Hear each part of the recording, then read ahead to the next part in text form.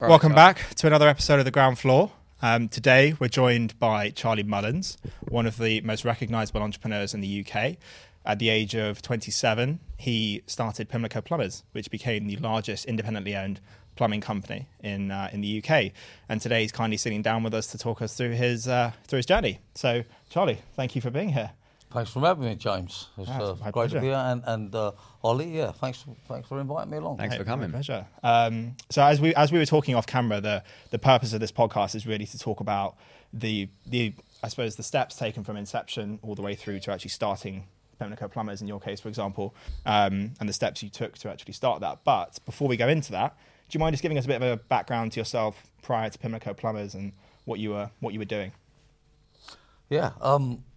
Okay, so my name is Charlie Mullins, founder of Pimlico Plumbers, and I started off as an apprentice when I was 15, left school at 15, immediately done an apprenticeship, and when I finished the apprenticeship, 4 years, at 19, I became self-employed as a plumber, and then for several years I was just self-employed, then I found myself in the Pimlico area, and then set up Pimlico Plumbers. So, but prior to that, I'd only ever done an apprenticeship in plumbing, so that's all I ever know about is plumbing.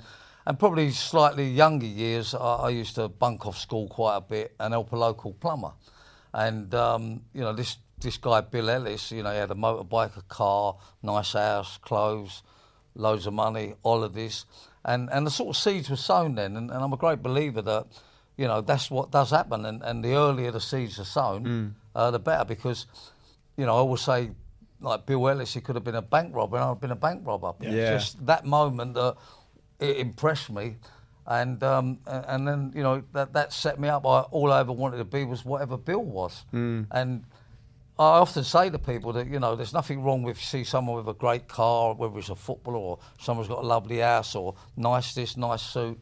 And if that inspires you, there's nothing wrong with that. We all need inspiration. Absolutely. And to me, that was my inspiration. I come from a poor background, a poor family, very working class.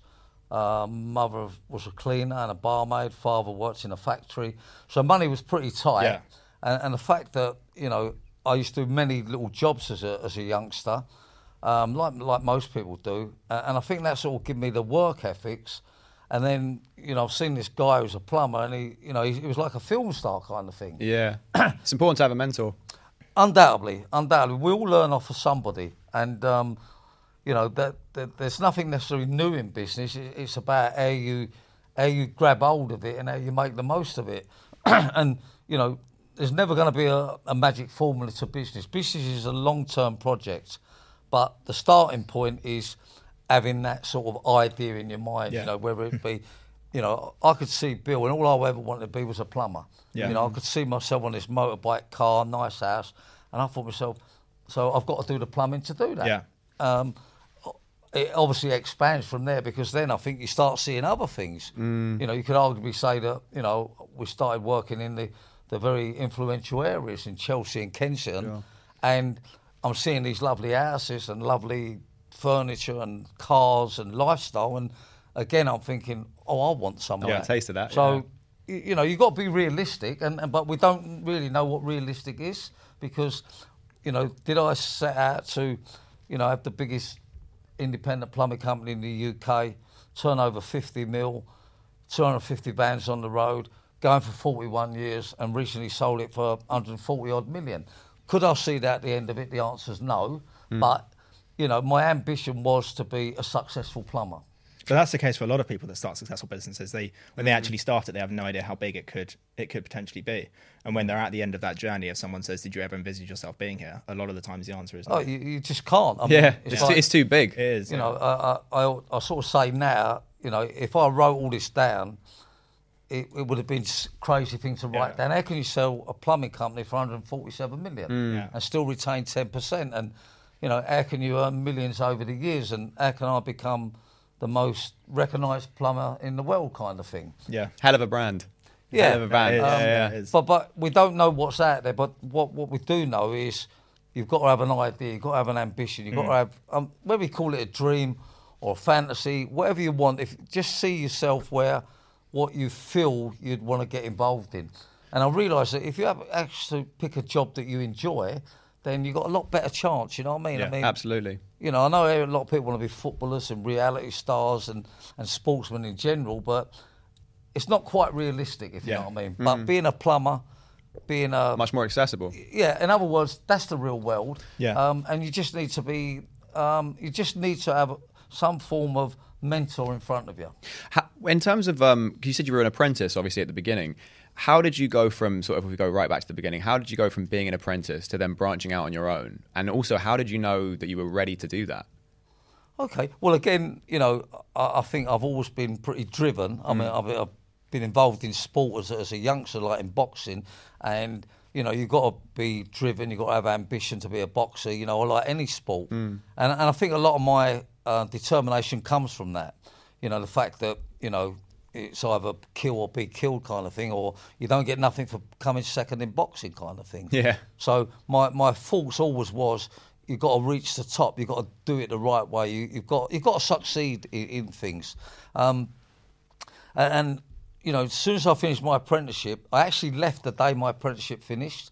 That was me done with the company. And that's quite a bold move when I think back on it. But I was already doing private work and setting up a customer base. And I'm not saying that's anything clever. I'm just saying that's what Bill done. And Bill used to go around doing all the influential houses and make lots of money. So, you know, I'd already got my sort of plan set out. Yeah.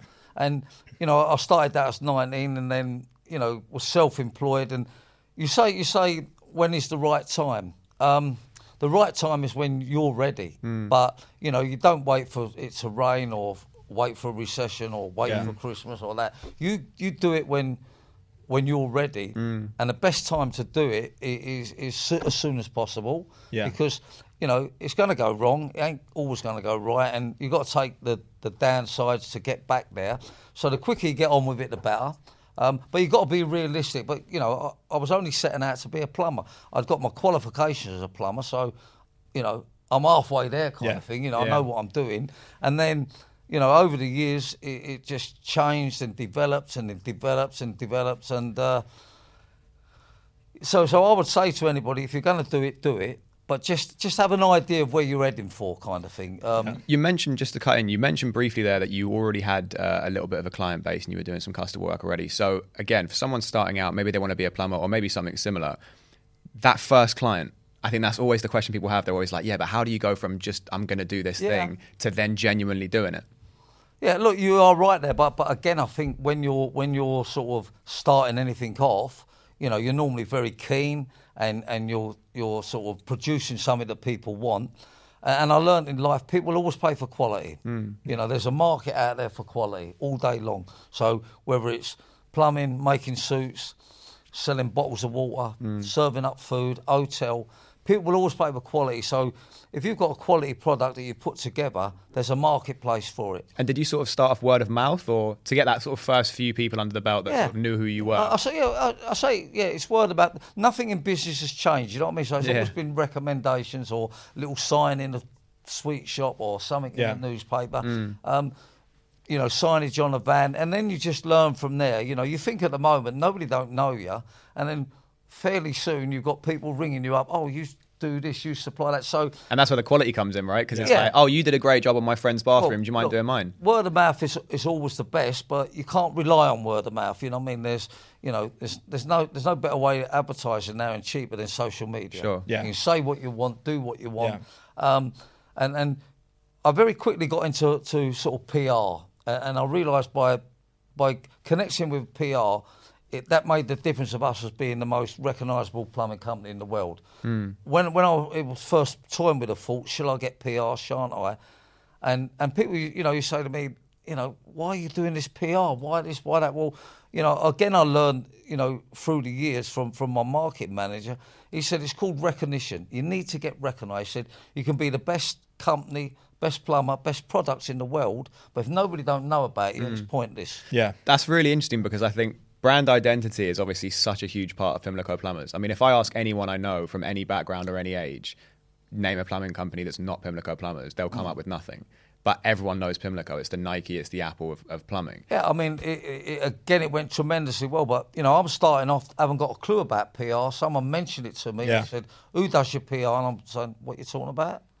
You know, I said, you've got to have PR in you. Yeah. And people often, questions asked me all the time, you know, how good is PR? It's priceless. Yeah. Yeah. Can I afford PR? Can you afford not to? Yeah. I mean, I don't know successful companies that don't use PR. And as a starting off base, you do your own PR. Yeah. You know, you do your own social media. And, you know, as you move on in time, if you're going to employ a professional at it, then you cracked it. You know what I mean? Sorry to interrupt. So when you first started out then and you were venturing out on your own, how did you set yourself apart? You've sort of touched on a few points there, but how did you actually set Pimlico Plumbers apart from the competition? Well, I had this sort of idea. The plumbing industry has got quite bad stigma about it, you know, turning up late, arse hanging out their trousers, not transparent, never finishing a job, never coming back, not cleaning away the rubbish. So I would say to anyone, keeping it simple, come up with a list of, say, 20 things that are bad in the business you're going in. And there's always things that are bad. You know, it may be that you're a shop and the bread's not, you know, bread's often not fresh, so you make sure you have fresh bread. So I just come up with a list of things that are bad in the industry, and I've done the opposite. You know, plumbers turning up late, turn up on time. Scruffy in a uniform. Not transparent. Just reverse it, and, you know, the more you can find wrong with your industry, and if you operate the opposite to that, but the right way, then you're already going to be in front of the others. So things like that you mentioned, because I think that's really interesting. So obviously, as you said, that's a stereotype of what the industry was at the time, and I think in many ways it still is in a lot of places. Yeah. What did you do to make that separation, sort of to close that gap? Like, how did you stop people from sort of not turning up on time, or like not doing the right job, or not being transparent? How did you enforce that? Because otherwise, because devil's advocate would say, well, if everyone could fix that problem, they would have fixed it. What did you do differently? Okay, well, I done it myself. Sure. I.e., you know, I made sure I looked smart, proper new van, all the bits that I said, and then anybody we employed, I come up with an idea called the Pimlico Bible. And it's a rules and regulations, do's and don'ts. So I put everything in that book, like a pamphlet thing, on A4 size, laminated. You know, this is our dress code. This is the hours we work. This is how we conduct ourselves at a job. You know, this is how you dress. This is the hairstyle we allow and we don't allow. You know, it was very fussy what we allowed. You know, we didn't have ponytails, earrings, facial tattoos. You had to be really smart and tidy. You had to be able to speak good English. You had to have a good mannerism. Yeah. And be house trained. So, you know, you put all your do's and don'ts down, and then you just comply with it. Not as simple as that, but, you know, got to remember, after 40 years of going, you know, we got it right, kind of thing. You know, everybody knew how you dress, you know, how you behave, what you don't do. You know, and if they went off of that, it's easy to say, look, by the way, you come in shorts today. If you look on page 10, that's a no-go. But they would never get to the stage of coming in on shorts, because the people that you take on, they're already looking at this book as you're employing them, and they either go with it or they don't. You know, I had people look at the Pimlico Bible and go, this is not for me, it's like the army. And I say, yeah, you're right, it's like the army. But that's much better that way, right? Exactly, the last thing you want to do is hire the wrong person. Yeah, it's a bit like you're all singing from the same song sheet, you know, or you're all drinking from the same teapot. And, you know, it's also important that you set your rules and regs up, and then you comply with it, and you've got to make sure that you're running the show. Yeah. You must never allow someone else to run the show. You know, you stick by it. You know, I used to have guys say to me, I'm having my hair as a ponytail. Okay, you come in tomorrow, you're gone. Yeah. I'll take you to tribunal. Do what you want. I couldn't give a fuck about that. You know, in other words, you know, you've got to be in control of it. And look, the end result is they lose a lovely job, and you get someone else to do the job. You know. And another good thing, I think, that, you know, so I'm up and running, I've got Pimlico going, we've got rules and regs, we're starting to bring the work in, things great, and all of a sudden it's like a breath of fresh air to the industry. But I believe you can do that with anything you do, whether it be, you know, making them tables or making these mics or, you know, providing a consultation for, holidays or whatever you want to do. In other words, I learned people will always pay for quality. Yeah. And I used to always often say that everyone raving about Pimlico, you're this, you're that. And if I'm simplifying it weren't that we were so good, it was some of the rest were so bad. Yeah. And that's, don't get me wrong, there's lots of good tradesmen out there now, and lots of things have changed. But, a lot of people's attitude is, I'll turn up at 10. I'll go down the cab. I won't tell her how much. Things have moved on, and you will never be out of work if you do it the right way. Yeah. But I think times have changed a little bit now because there's just so much more competition in every single sector. And people have upped their game. And people won't put up with all the nonsense no more. No. And people respect that, and if you tick all the boxes, people will pay that money for it. And it's important that you get your prices right because, anybody that used to want to compete with Pimlico, they actually be charging Pimlico money. If not, you couldn't compete with us because, the top guys we had on board, we had to pay good money plus bonuses and good incentives. And, if somebody start up a company, say they're 20 quid cheaper than Pimlico, can they provide the same service as Pimlico? The answer is no. As you said, people will pay for quality. People will always pay for quality. Yeah. You mentioned, obviously, once you're expanding, you're hiring guys and you've got all these rules and regs. But if you take it back a step, so it's just you on your own. Again, let's think of like maybe someone out there as a tradesman or a plumber specifically, and they're thinking, right, well, I'm doing quite well by myself, but I want to branch out and start a team and sort of do what you did. Yeah. How do you go from being a one-man band to getting your first guy on board? Yeah. Really, it's as simple as that. You take one on at a time. Another business tip I'd say to anybody: if you want to grow your business, if you want to expand your business, if you want to have a decent business, you've got to employ people. There's no shortcuts to that. And, it's a double-sided sword on this one because the worst thing in business is employing people. But it's also the best. The downside is if it goes wrong and HR and all this nonsense and people do turn up, obviously eventually you get the right people. But the worst thing in business is employing them. But it's also the best because as soon as you got that right, your business will grow. I don't know of any business, I'm sure there's an odd one or two, but most businesses expand and make money by employing people. Yeah. It's not, this one-man band business, that's not really business. No. And, I started off employing one person. I employed a carpenter to drive me around, help me while I was working, then another person, then, a part-time lady in the office. They're all like stepping stones, and they're all things that are obvious, or you may know, your friend's not at work, he can help you out a bit. Yeah. Important to start employing people, whether it be part-time, full-time. The more you employ, the bigger your business. And just on that point, when did you know it was the right time to start employing people? That's what I was about to say, yeah. The nitty-gritty of it, were you earning a certain amount or? Yeah, well, look, like most people, you get to the stage that there's not enough hours in the day. And you can't get everywhere. And I speak to tradesmen all the time, and the question is, I'm running around like a blue-ass fly, and I'm estimating at night, a wife never sees me. That's telling you, it's telling you the obvious. Yeah. Time to grow. Yeah, in other words, everybody, it will just hit you. It's obvious. I mean, people always say to me, how'd you go from employing, how'd you get to 6 people? And then they come up with the same thing and say, look, I don't really want to employ people. I don't want to get an office. I don't want to buy more vans. I'm comfortable at the moment, but I've got too much work. Well, you've got a choice. Yeah. Carry on as you are, or employ people. There's no way around it. There's no, and it starts off as a dreadful thing, but then I learned in life that there's lots of good workers out there, lots of good people that are happy to jump on board with you, earn a good living. Then not everyone's the leader, and some of these people that come on board, if you look after them. I mean, I've had people work for me 40 years, 35 years. It's just unknown in the sort of construction or plumbing industry. So your mind will tell you need to employ people. But always remember, you can only earn one man's wages. You can only do one man's work.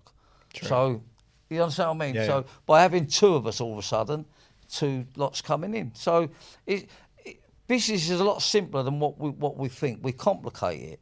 you know, and at the end of the day, is it that hard to employ somebody? The answer's no. Yeah, you know, plenty of talent out there. Yeah, well, there's some great people, and you know, you're not the only one that, you know, you know, in other words, these people bring something to the table, you know what I mean? And then you learn something, they come in and go, oh, you know, I like the way he styles himself, I like the way he dresses, or I like the way, you know, she conducted herself. And I'll go back to this thing, we all learn from somebody, and there ain't nothing new in business out there. You know, the social media, etc. Dress it all up what you want, but if you look at what the Pimlico do, we provide a service, we turn up on time, we've done a correct job, and we collect your payment. And I would think that's what you want to do with any business. This is the products you've got. You're selling it, or you're marketing it, or you're providing that. You do it the right way, and that's it. It's done. Yeah. You know, I know I'm simplifying it because it's turned out brilliant for me, but I didn't realise all this at the time. Do you think that, because I know that there's a thing where, especially with a lot of tradespeople, there's a sort of pride to being self-employed as well. There's a sort of big culture around being self-employed. Did you find it was hard to convince people to want to work for a company instead of for to themselves? be honest, all their internal staff was PAYE, and that's fairly standard. But all their tradesmen were self-employed, and we managed to keep them on a self-employed basis. And to be honest, the only difference with self-employed and PAYE is how you pay your tax, basically. Yeah. You know, if you can get a self-employed person on board with you permanently, you know, they're a bit more driven than the normal PAYE. So that's what you get. Of course, if you're paying the right money, you'll get the right people. Yeah. Yeah. And I'll just chuck this out there. Your business is as good as the people that work for you. It's a bit corny, and you hear it a million times. No, it's true. But it's a fact. No, it's true. It's a fact. Absolutely true. It's, you know, when you get good people, you know, and presentable people and smart people, you use the same words for your business. We're a good company, we're smart, we're on time. If you've got them people with you, that's the image you give. And look, it goes for saying, if you had a scruffy plumber, you get a scruffy job. You know what I mean? Yeah. You've got a plumber turning up late that works for me, you know what I'm trying to say? Yeah. It goes through. But if you've got, you know, presentation in business is, I'd say, one of the top 10 things. It's first impressions, isn't it? Yeah. Absolutely. And often you think, well, they're not really seeing me, these people, or they, you know, but they are seeing you. You know, they can feel where you're talking. They can sort of, you know, when you're sending out your emails and that, you know, quality will always show through. You know, there's no two ways about that. And you know, again, if you know, I learned also in plumbing. I mean, plumbers are great liars. You know what I mean? Fuck me, can they lie? You know, I broke my arm, the van gone down, cat was sick. It's the fucking postman's birthday. My granny died 100 years ago. Postman's birthday. I mean, you know what I mean? But what I learned to do is tell the truth. Yeah. And customers respect that. So we wouldn't get onto a customer and say, our plumber's van's broke down. That's the worst excuse you can use. What we would say is, I'm afraid to say he's overdone it, or I'm afraid to say we double booked him.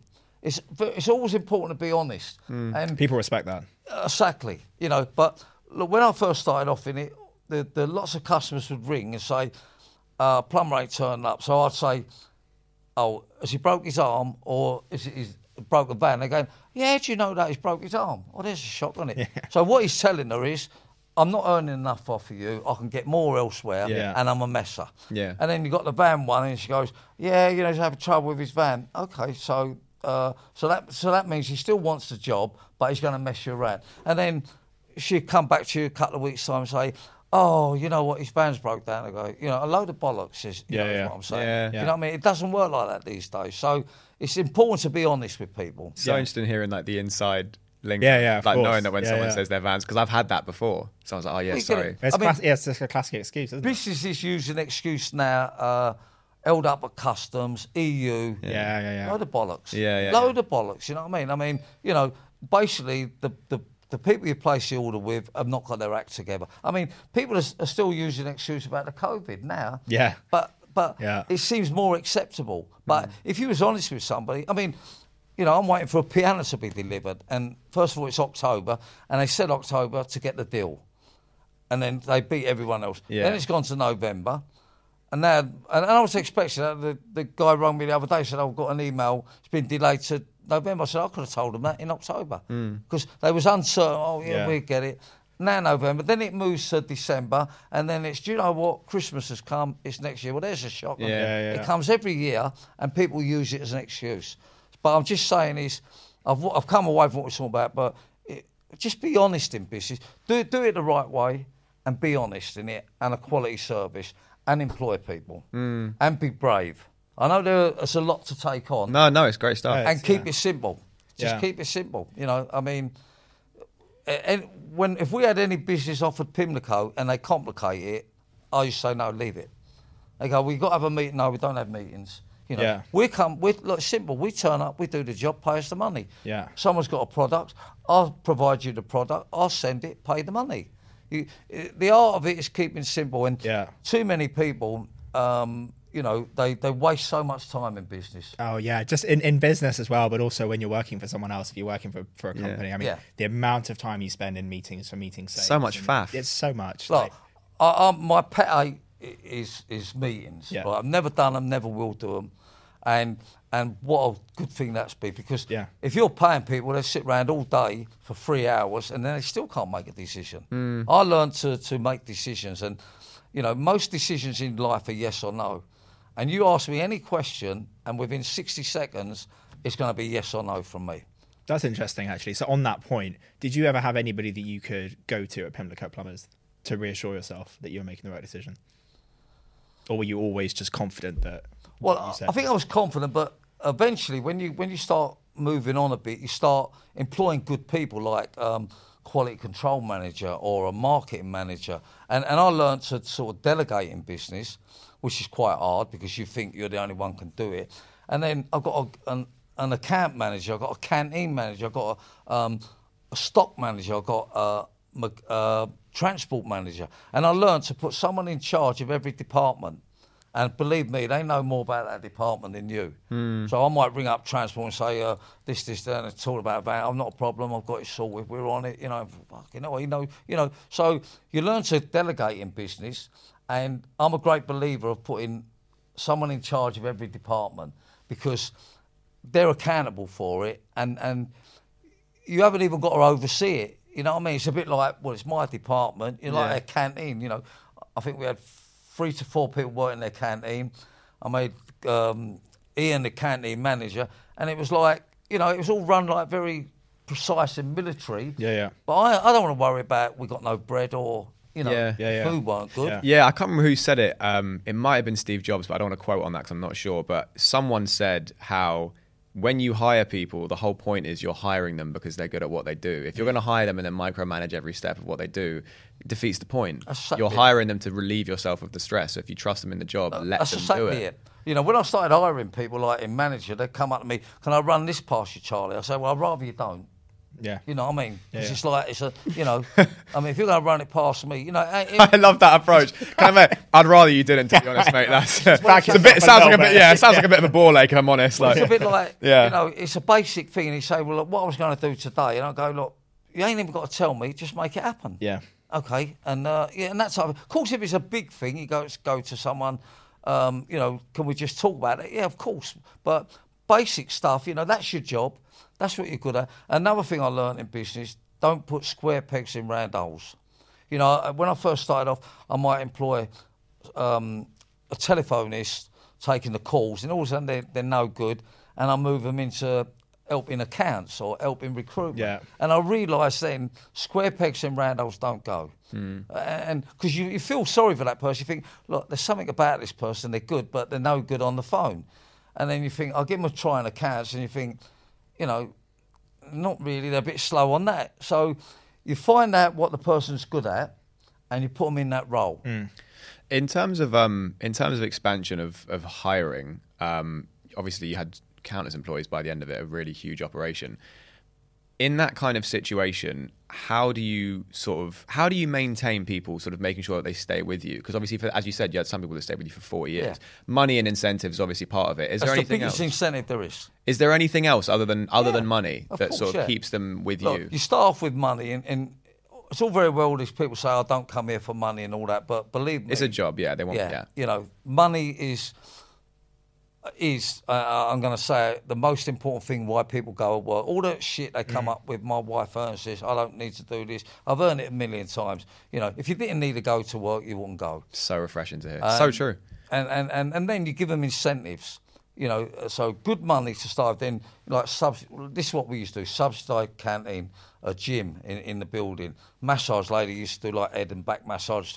We used to have a roof garden, a barbecues up there, Christmas party, boat party, celebration things, and the best one I think we come up with over all the years, we used to do an employer of the month. Okay. And they'd get a £200 voucher to go to Langham's restaurant at the time. That was a great restaurant. It was such a shame that shut down. And 200 quid. Now, we used to do that 40 times a month. We'd have the best apprentice, the smartest engineer. We'd have the one in the office has been the most helpful. We'd spread it all round. Like, we'd have even as far as, it sounds silly, but we'd have, smartest dressed in the office. Now, everyone's got a uniform on, but some guys can, flare it up. Yeah, some have got their shirt hanging out and their tie back the front. You got another geezer, and you go, like, and if I walk around and people with suits, I'm going, "Oh, you look smart, and because they've got this incentive, it's like, everyone wants to win something. You know what I mean? It's healthy competition, isn't it? At the end of the day, exactly. I'll tell you another thing we used to do with our engineers, which is a great incentive. We had plumbing-related number plates, bog, lav, toilet, drain, bidet, boiler, leak, tap, WC, all of these number plates. I think we had about 180. Now, what we learned, that all our vans were the same, but the better the engineer, we graded all our engineers on a board, like a big board where they're on. And, when you get up in the top row, first of all, you get the newer van. Then you get a better number plate. You get Bog 1. Yeah, well, you can imagine. You see someone with Bog 1. Yeah, I've seen that around a couple of times, actually. Like, that guy it knows means what he's he's a doing. top engineer. Yeah. You see another plumber saying, leak 227 or something. Yeah. He's down the bottom end. Yeah. So, and you've got this competition going on. And they go, where am I? Oh, you're in the top row, you're middle row. And then all of a sudden, when a new van comes in, that new van will go back to the top row. Someone up there, always new vans. And then, good number plate. You say to them, look, I've got 24/7. Do you want to call out? So it was a big, big incentive. And we grade all our plumbers like that and all tradesmen.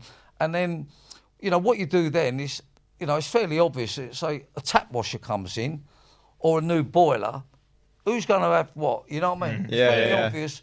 Boiler top man, tap washer bottom man. Yeah. Now, nobody wants to go around doing tap washes all day, so they try and liven up a bit. Yeah. That's so interesting. And of course, new van, number plate, top row, good jobs, incentives. They're going to earn lots of dosh, and you've got happy people. Yeah. I think you mentioned something really, really quite sort of interesting there, where you said, you really sort of pimped out the office. You had the gym and the massage people and the roof garden. What sort of time period did you start doing that before I ask the question or make the point? When did I bring... Yeah, when did you sort of start doing all of that sort of, the gym and the roof garden, all that Okay, well, kind of look, we moved building from, in Lambeth, we had 3,000 square foot, and we moved to 30,000 square foot, which was an amazing gamble, and that was in year 2000. And that was the difference of us being a reasonably sized plumbing company to big and great.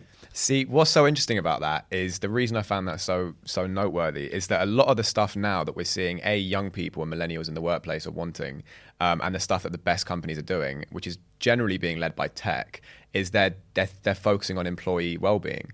And, you look at people nowadays, they don't want to work, people coming out of, the best universities with the best degrees, they don't want to work at Goldman anymore. They want to work at Apple, because Apple, they get, nap pods, they get roof gardens, they get free food. Yeah. And you were doing that 20 years ago. Yeah. And that, again, it shows like the same principles still apply. If you take care of your employees and treat them like people and see what would make you feel better. You want a gym, you want a massage, we'll get it for you. I mean, interesting. With our gym, we used to have training classes, personal trainers. They pay for that privately, but they do gym classes, yoga, other bits and pieces. And we just had this great feeling. And we had this amazing canteen, subsidised canteen, and it's like one of my best 10 top business tips to give someone, get a canteen. Because, first of all, it does the obvious, stop everyone clearing off, going out. The second thing is, if people are well fed and comfortable, they want to stay to work. And often you might get someone who's not feeling too good, take a break there or talk to someone. You understand what I mean? It's a big, big thing. And, when I say to people now, I'll give you a top 10 tip, have a canteen. They look at me and go, how does that work then? The knock-on effect is amazing. No, it's huge. It's culture, isn't it? Yeah, right? It's amazing. You're just building culture, yeah. It was one of the biggest pluses I've done. And like I say, the gym, I said to someone, and we introduced canteen from day one because it started off as a kettle, and I understood the value of a cup of tea and, people, that they don't keep disappearing. And then when we had this amazing canteen going on, and he was really good chef, the guy, you know what I mean? And another thing we used to do with the canteen was, if we had a record number day of taking, say we take our jobs each day, we take over 2,000 a week, and if, say, we took 400 on Tuesday, and that was a record for the Tuesday, we got all the printouts go back, then I used to give free lunch in the canteen for all the office staff. And that's amazing incentive. They're like, and you can see what I'm getting at. You can imagine they're getting the jobs and going, hold up, like, we're at 10 jobs away, and we're, and people, if you give them something for nothing and they feel they've earned it, it's a great incentive. I mean, I could, now I've come out of the business, I realise, some of the things we was doing, how valuable they are. And, people say to me all the time, if you had to start again, Charlie, do you think it'd be hard, it'd be easier? It'd be a piece of cake now because, again, you've got more people are giving you advice, whether it be the apprentice program, Dragon's Den, podcasters, many people are giving advice. And, to give out advice when you've done it, it stacks up. You know what I mean? In other words, everything I'm saying is it worked for us. But don't get me wrong, there's been lots of bad things that didn't work. I mean, we nearly went bust twice. I was going to say, you've made the business sound very straightforward. Getting to where you are today sounds like quite a simple journey. I'm guessing, obviously, it wasn't. Oh, it's been a nightmare. So what's been the lows, the tougher? Well, the real low was in late 89, 90. Recession was there. I just purchased a property, borrowed off the bank £250,000. All of a sudden, there's a recession in April, and we really was under the cost then. When you see two liquidators got behind with everything, first liquidator said, how much you owe? 300k, you might as well close up, start again. Second liquidator said, you're going to lose your house, you might as well fight for it. And that's what we've done. And it was £1 million turnover then. That's great advice. I changed everything. I changed the accountant, changed everything. Yeah. And we made a big change of making all our work payment on completion. We've done that in, say, 91, 92. Everybody said it never work, it won't work, it won't work. When we nearly went bust, we had 80 grand owing us by, all the punters for the credit and all that. And you'd always find most people that go bust is because somebody owes them money. Do you know what I mean? It ain't because they've got it wrong.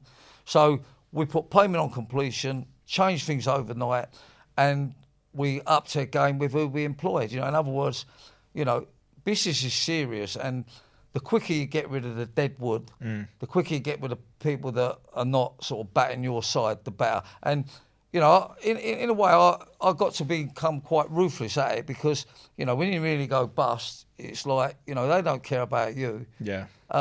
So you learn to get a bit more ruthless with it. But then, and it ain't a nice thing to get rid of people, but then you employ people that can do that, and that's it. I have to, nobody likes sacking anybody. Don't care who you are, but you've got to do it. You've got to, if you want to be successful, you've got to be prepared to put your head above the parapet wall. Do you have any tips when it comes to sacking people? Because I think that's the thing that a lot of people. No one likes conflict, right? Yeah. Okay. And so Well, look, this day and age, you need proper HR. I mean, I think to myself now, if I started a company tomorrow, the two most departments I'd get right is recruitment, so that's bringing them in, and HR that's getting rid of them. If you get them two right, you know what I'm saying? Yeah. You bring them in, the right ones.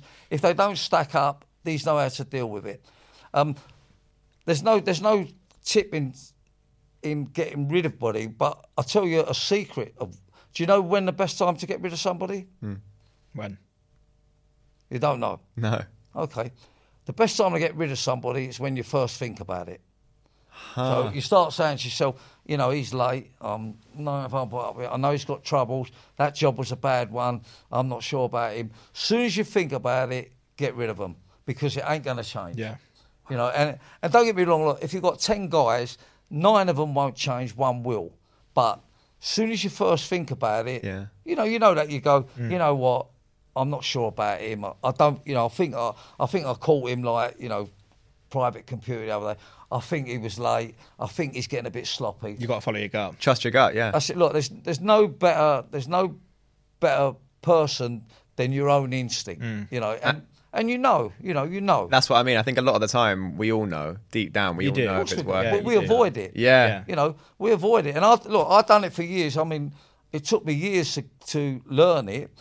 And then all of a sudden, once I, you know, I used to have a plumber, and I think he's getting leak, you know, this is going to be a right row. And I say, look, we're going to have to part company. It's not working out. And you know, the screams and the rows were terrible. And then all of a sudden you learn the better way of doing it, you know what I mean? And then, you know, you pass it on to another department. I had a guy who used to get rid of the sack and a general manager, and he thrived on it, you know what I mean? I'd say to him, like, you know, say for I'm saying someone would ring me up at a business. My son run the day-to-day for a long time in the call centre, and he might ring me and say, oh, you know, Jimmy so-and-so, he's been with us 10 years, he really, you know, he smelled a drink the other day, or you know, not little things, but, you know, and I'll say, he's got to go. That's me, straight away. And Scott would say to me, I know what you're going to say. And I said, Scott, that's it. Do you not think that everyone deserves a second chance? Because that's what a lot of people say.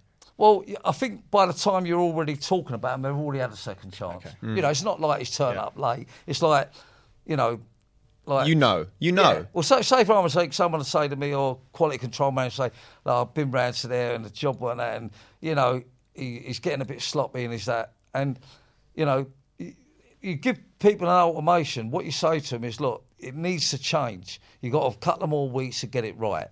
But it doesn't often change. I've got to be honest. You mentioned your son there, and one thing that I was reading up on before today was the fact that obviously you hired quite a few of your family members. I think. Yeah. That I think is another really interesting topic, and I think it's quite a contentious one. Hiring or working with in any way family or friends. I've always been quite big on it, and I've always done it, and I feel quite strongly about it. I mean, James has been one of my best friends for the better part of sort of nearly 2 decades now. But I know that a lot of people are like, well, you know, you work with family and friends, and if it goes wrong, then you lose not just a co-worker but a friend. Yeah, and look, what's your thought on that? Because you've obviously done that quite prolifically and quite successfully. Yeah, I've had 2 wives working there, not at the same time. Girlfriend, not at the same time. 10 grandchildren, 4 children. Wow. You know, look, there's difficult times. There is difficult times, but if it works for you, it's fine. And, you know, I think without my family involved, we wouldn't be the company we were or are. And, you know, even though there's been some downsides to it, you know, often my son used to say, oh, one of the son-in-laws on the drain said, look, if he weren't family, we'd have to get rid of him. Mm-hmm. You know, and that is the case. And you stand for it a bit longer. Yeah. And you know, because they think they can take liberties in that. But at the end of the day, if I went again, I would employ family all day long. But having some form of understanding that they shouldn't really rely on the fact of who they are. Yeah. Or, but, you know, it's a big plus. And look, we run a family business, a personal service. So you imagine what I'm saying. The more family members I've got out there saying to somebody, Have you ever had to have one of those uncomfortable conversations, or even let someone go who was a family or a friend or anything? Yeah. And how was that? Did it affect the relationship afterwards? Were they funny about it in the process? Because that's quite an interesting thing. Yeah, well, you know, they do get funny about it. Yeah, I mean, you know, but that's sort of, you know, that's their life is kind of thing. I mean, I've had mates there years ago that've been mates forever, and I've worked with them for years, and all of a sudden I'm thinking, it's got to go. But you know what? Once they've gone, it's pretty much it's done. You know what I mean? I mean, look, let's be fair. Nobody likes sacking anybody. And we don't do it because we want to do it. We do it because they're forcing you. You know, but they put it back on you and go, oh, I've worked for you for 20 years and you just fucked me off. Yeah, because you're taking the piss kind of thing. You know, I'm not doing it because, you know, you're the best worker. You're the guy that's turned up scruffy. You're the guy that smashed the van up. You're the guy that just brought the ceiling down. You're the guy that ain't coming in. You know what I mean? It's not, look, I'm doing it all like here because I'm not sitting in front of these people. And that's why I say any business eventually get good recruitment and great HR. And I'll tell you what, if you got that, you cracked it. Honestly, I'm telling you, cracked it, because they're your biggest problems is employing people and getting rid of them. And I think I said earlier, what's the best thing in business is employing people, and what's the hardest thing in business is getting rid of people. Yeah, it's getting rid of them. You know, in other words, it's a double-sided thing. Without employing people, you ain't going nowhere. You know, and I know, like, we're trying to get a lot out there to somebody, but go back on things is keep it simple, go by your own instinct, employ as many people as you can, be as honest as you can. People will always pay for quality, and do it the right way. Yeah. And don't complicate it. I made a call before I came here today. So my uncle's actually a plumber. And so I called him and I mentioned I was sitting down with you, and he was sort of like, he's sort of like your Mick Jagger in a way. and he said, great. I said, look, if you had any questions, you know, would you have some? And he's given me a couple of questions. Okay, yeah. Yeah. So my uncle asked, if you could start Pimlico over again, is there anything you would change and why? That's the first question. Yeah. So I've thought about this many times. I've been asked many times. There's quite a lot I would change. I would be a lot more fussy who I recruit. I would get rid of them quicker, you know, when they don't stack up. Because you learn, you know, as it goes on, when something's wrong, the quicker you get it out, like trust. She weren't right, she's gone. You with me? You can now move on. Yeah. That's the same with business. So I would recruit better people. I would pay more money, even more incentives, and I would get rid of people quicker. And I would market so much more than before. You know, marketing is just, you know, that's where your work comes from, the marketing. Do you know what I mean? And in this day and age, would that be just entirely doubling down on social media, or would there be anything else you might focus on? Everything. Look, you know, wherever you can get your name seen, it's called recognition. That's all you need. And if you get recognised for the right reason, all the better. So it could be wherever it is, it's just recognition, simple as that. You don't have to complicate it. Just go, whether it's a card. I mean, how many tradesmen you see driving around London with no sign-written van? And I look at them and I think, are you mad? Yeah, the easiest form of advertising. It is, yeah. You pay a taxi to put a sign on. You pay a bus. You're driving around thousands of people. It's the look. Our vans on the road, 250 vans. They was their best advertising tool, and they was their cheapest. You know, driving around 24 hours a day. This is what we do. And you'll get people go, oh, I don't like to put that on. I'm thinking, you know, you shouldn't be a tradesman. Yeah. I don't think any tradesman should be allowed to drive in London without a sign-written vehicle. And, you know, but it's like, it's nothing clever. Do you know what I mean? It's like the social media now.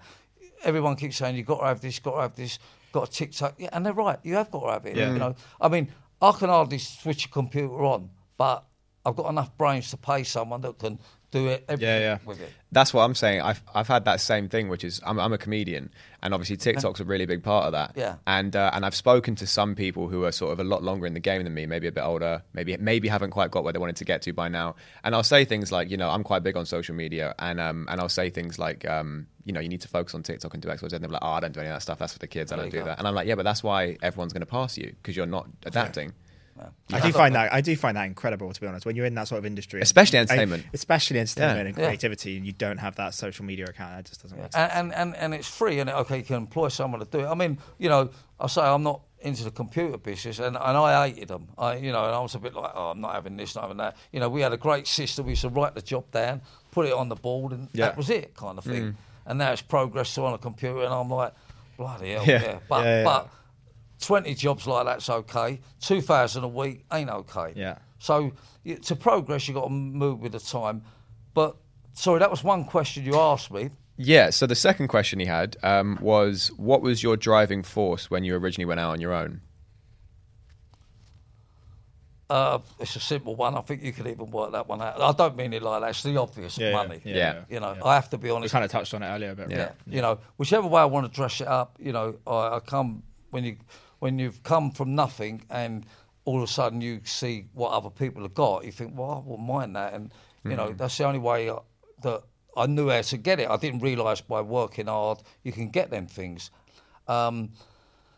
So my reason to be a plumber was to get money, to be like this Bill Ellis guy. And that's why I say, when I say to youngsters, there's nothing wrong with that. You see that footballer and he's got that Ferrari and you want it, there's nothing wrong with that. It's not, you know, that's great. In other words, you know, it's better off that, you know, he ain't got a push bike and you want that, you know. And you know what, when we used to do like tours and charity things for groups and youngsters and apprentices and Prince's Trust, this is gospel truth. We'd go round, show them that Bentley would be on show, nice things, let them see the canteen, you know, let them see the gym.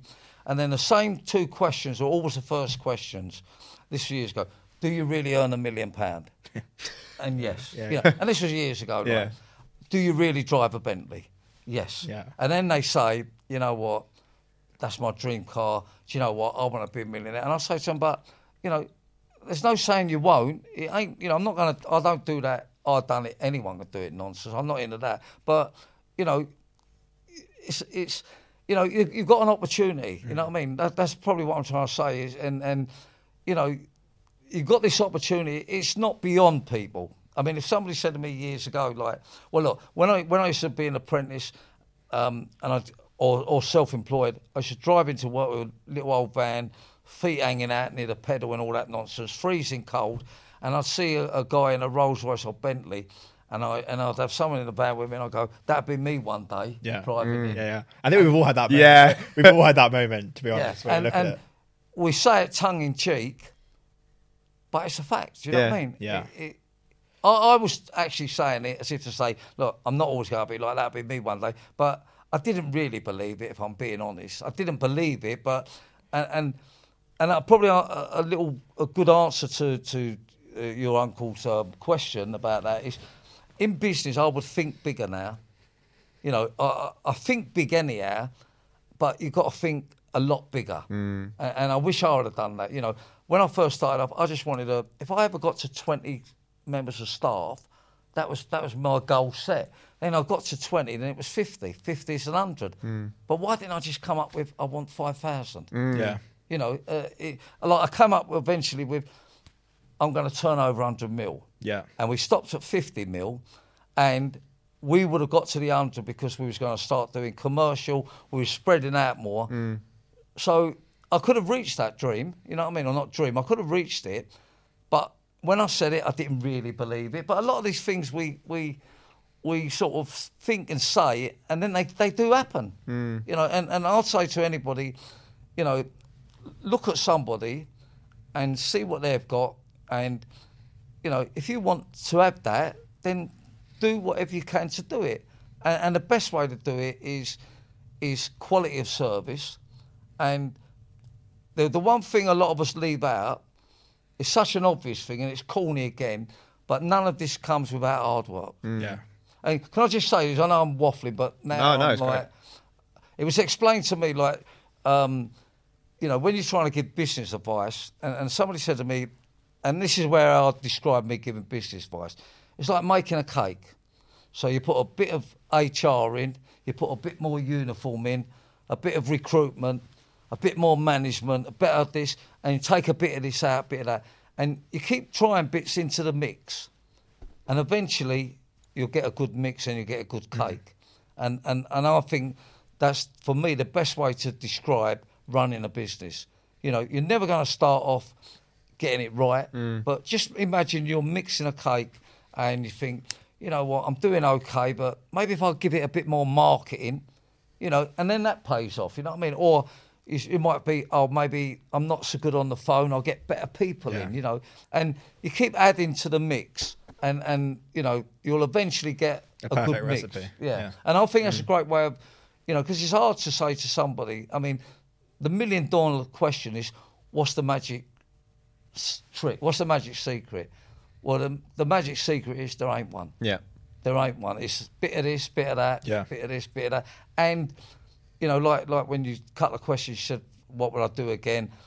I would employ better people. I would be more ruthless at getting rid of people. I would be more, think bigger. And I'd be better off more on incentives. You know, Which is a big thing, especially since it sounds like you were pretty big on them already. Yeah. Well, we used to have about 20 incentives a month going on. The gym, this, free lunch. Yeah. If we have a record week, free dinner. If we do this, we'll all go and have a drink. And so there was always something going on. And you've got to get everyone involved. So I come up with like the best apprentice, you know, so that they're in. The best female under 20 or something. You know, the smartest plumber kind of thing. The most helpfulest person within the office.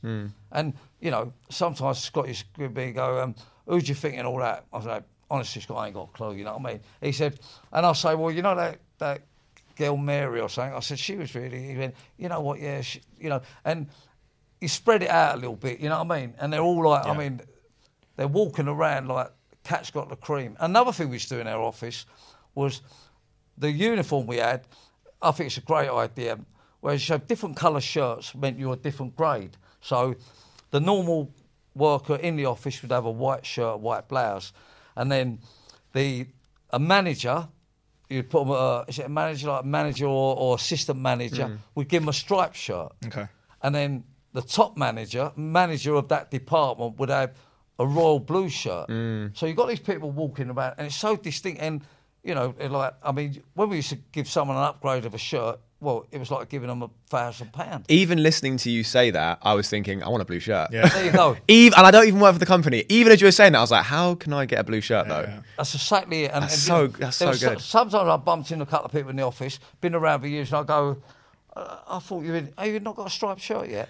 I go, no, I've been here quite a while. Leave it to me. I'll sort it. You know what I mean? Now, you can have as many assistant managers as you want. You know what I mean? Yeah. And you put them in a shirt, and oh my God! And then you're right. When you get the blue shirt, and it's a simple idea. I have to be honest. I'll come up with it, but it ain't nothing clever if you think about it. Yeah, but it's letting them know their work is valued. Yeah. Right. It's making them feel valued as an employee in a really, really simple way, but very effective, right? Very. I mean, very effective. The presentation of that, and you know what, the stripe or the better the blue shirt and that, they all of a sudden they up their image. They're a bit more presentable. Yeah. You know what I mean? Yeah. I mean, look, put it like this: you don't get no scruffy bastard walking about in a blue shirt at work. Do you know what I mean? Just tilt the mic a little. Yeah, just tilt the mic. Sorry. That's right, man.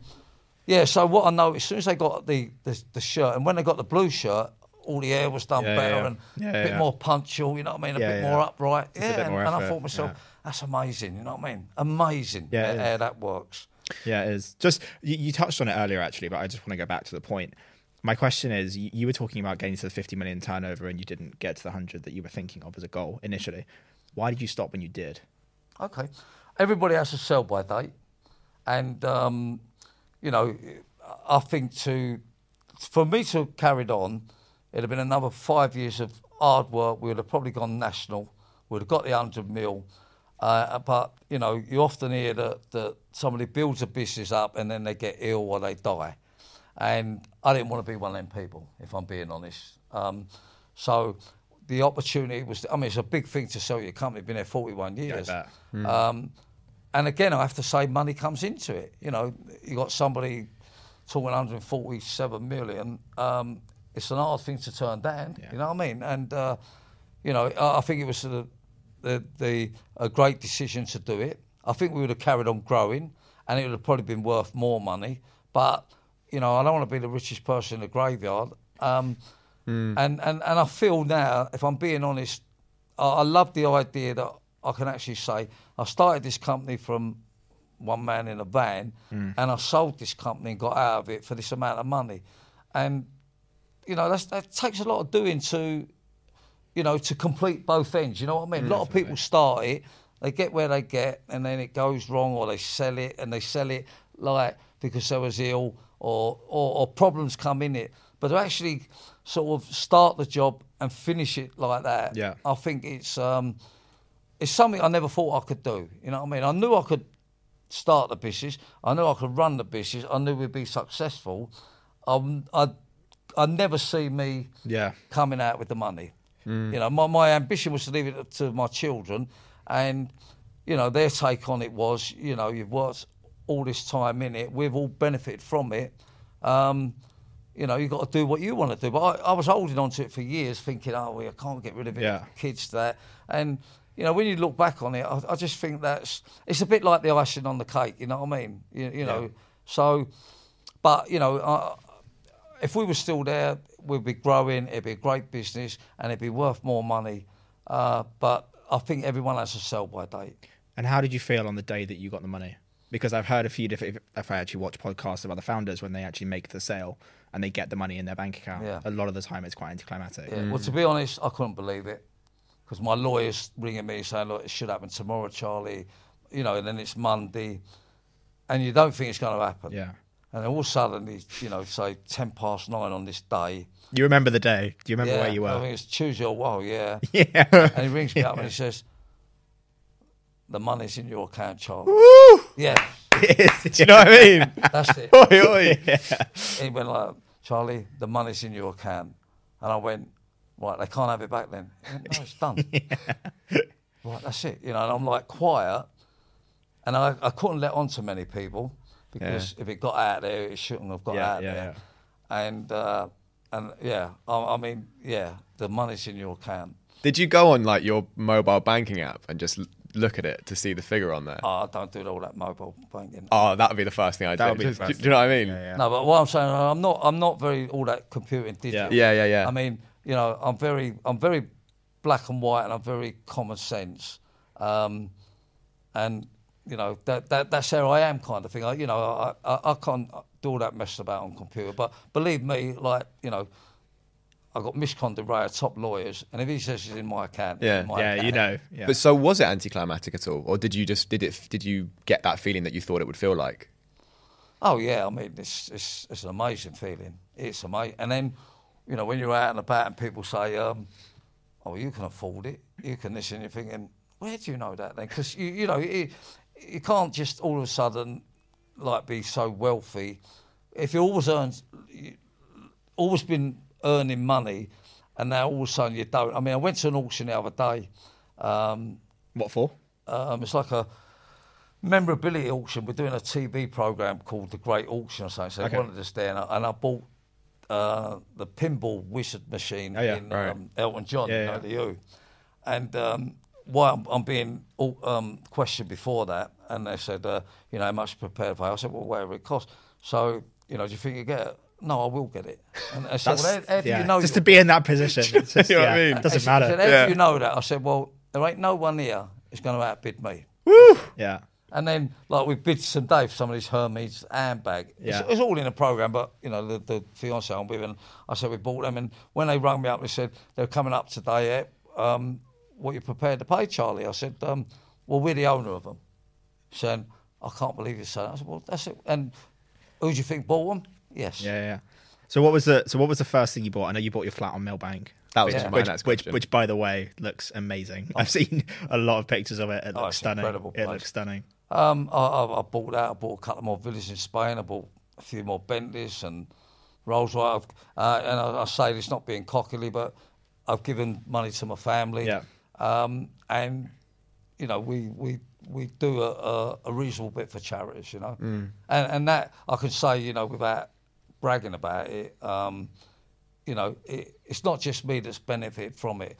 And I realise that the more people that benefit from my success, then it makes it more worth it, kind of thing. You know, if I just kept it all to myself, and you know, I'm going to feel terrible. I mean, put it like this: with the amount of money that I've made for the company, and the amount of money and things I've got, when I go out of this world, there won't be much left in the bank. That's for sure. And I'm proud of that, you know what I mean? Absolutely. Okay, that's actually a really interesting point. So on that, do you believe in leaving your money to your kids? If I've got money left, yes, I do believe it. Okay. Because that's what you work for. You know, why would you? You know, we all know it could send them wrong road, right road, but you know, yes, I do believe in doing that. Yeah, I do. But I gave my children each a lump sum money so they could buy a good property now. Yeah. And my take is I'd rather them enjoy it and me be part of it than when I'm brand when you're free. gone. Makes And they say to me, I go to them, look, get your house done up, and if you need more money, oh no, you give us enough. I said, look, but I'd rather give you it now than when I've gone. Yeah. And then you can experience it more. But I'm not saying, like people will argue, say, since I'm quite proud of this. I haven't really said this out loud before, but I was given the money in October, and with things that I've done with it and had to do, and before I owed a few quid tax, and I got another 20 mil I got to give them in January for like corporations. But without that 20 mil, I've got through £80 million since October. 80? Yeah. Wow. Yeah. And I'm pleased with that. Absolutely. But bearing in mind, I bought the 10 mil apartment. I bought Yeah. 2 villas in Spain. My children have all had a lump sum. Yeah. A few charities, many other things. And one time I thought, will I be embarrassed to say to people, Charlie? And I'm thinking, no, I ain't embarrassed about that. No, I'm pleased that I've done that. And that's why, look, I'm never going to need to go back to work to earn a pound. No, that's sorted. But I won't be, I will have enjoyed that money, and so will many other people. Absolutely. Well, you should be incredibly proud of what you've achieved, and it's like nothing short of remarkable, really. One thing that we like to ask, just sort of as we sort of round up, we sort of like to ask all of our guests, if you could give someone listening right now a practical piece of advice, one piece of advice, whether they're doing something creative or they're a tradesperson starting a business or just a general entrepreneur, what's one thing that you would say? Because as we said before off the air, a lot of podcasts we know focus on things like, hard work, discipline, believe in yourself, etc. But we like to focus on the practical. So if you could have one practical tip, what would that be? Yeah. There is many things, as you know, that you can add, and depending what frame of mind you're in. But I'm going to go back to the thing that quality of product, quality of service, quality. It sticks in my head when somebody says to me, people will always pay for quality. So I would say that, whatever you're doing, quality. Whether it might be a cheap product, but the way you present it, you've got that quality, you've got, and all that keeps coming in my mind, people will always pay for quality. Yeah. So I would say, the one thing I would, as a business tip is, make it a quality product, a quality service. Just the word quality, I think, sticks out for me. Amazing. This has been an absolutely phenomenal interview. Charlie, just before you go, do you want to let the people know whatever it is that you've got going on at the moment? Anything you want to mention? Yeah, I mean, I've moved it into various different things. So I involved with some quality villas in Spain, which I'm building for myself and knocking down and building, and obviously one or two that I'll move on to keep things on that. I'm dealing with a bit of property in London that I'm buying. I feel like I've been in property all my life, doing it up, and why am I going to not stick to that kind of thing? So property is my main thing. I bought in on Great British Radio, so I'm chairman of that, and I see that as a good investment, and it's something different. And I've moved in a little bit on the music world of giving a few people some business advice in music. I know nothing about music, but I do know the procedure you should follow to make sure people don't have you over. My fiancée, she's a singer, just done an album in Nashville, and wow, and she's going to be successful. I mean, she's a great singer anyhow. She's got the talent, and now she's got a plan to follow. She's had 2 Bob managers, now she's changed the manager, and all these things on the road. But if someone can direct you to say, look, use the right lawyer kind of thing, don't be arsed with these people kind of thing, they're letting you down. So that type of advice. And within a year, she's gone from singing in Marbella and Dubai on a similar circuit to writing an album. She's on the BBC Awards in November.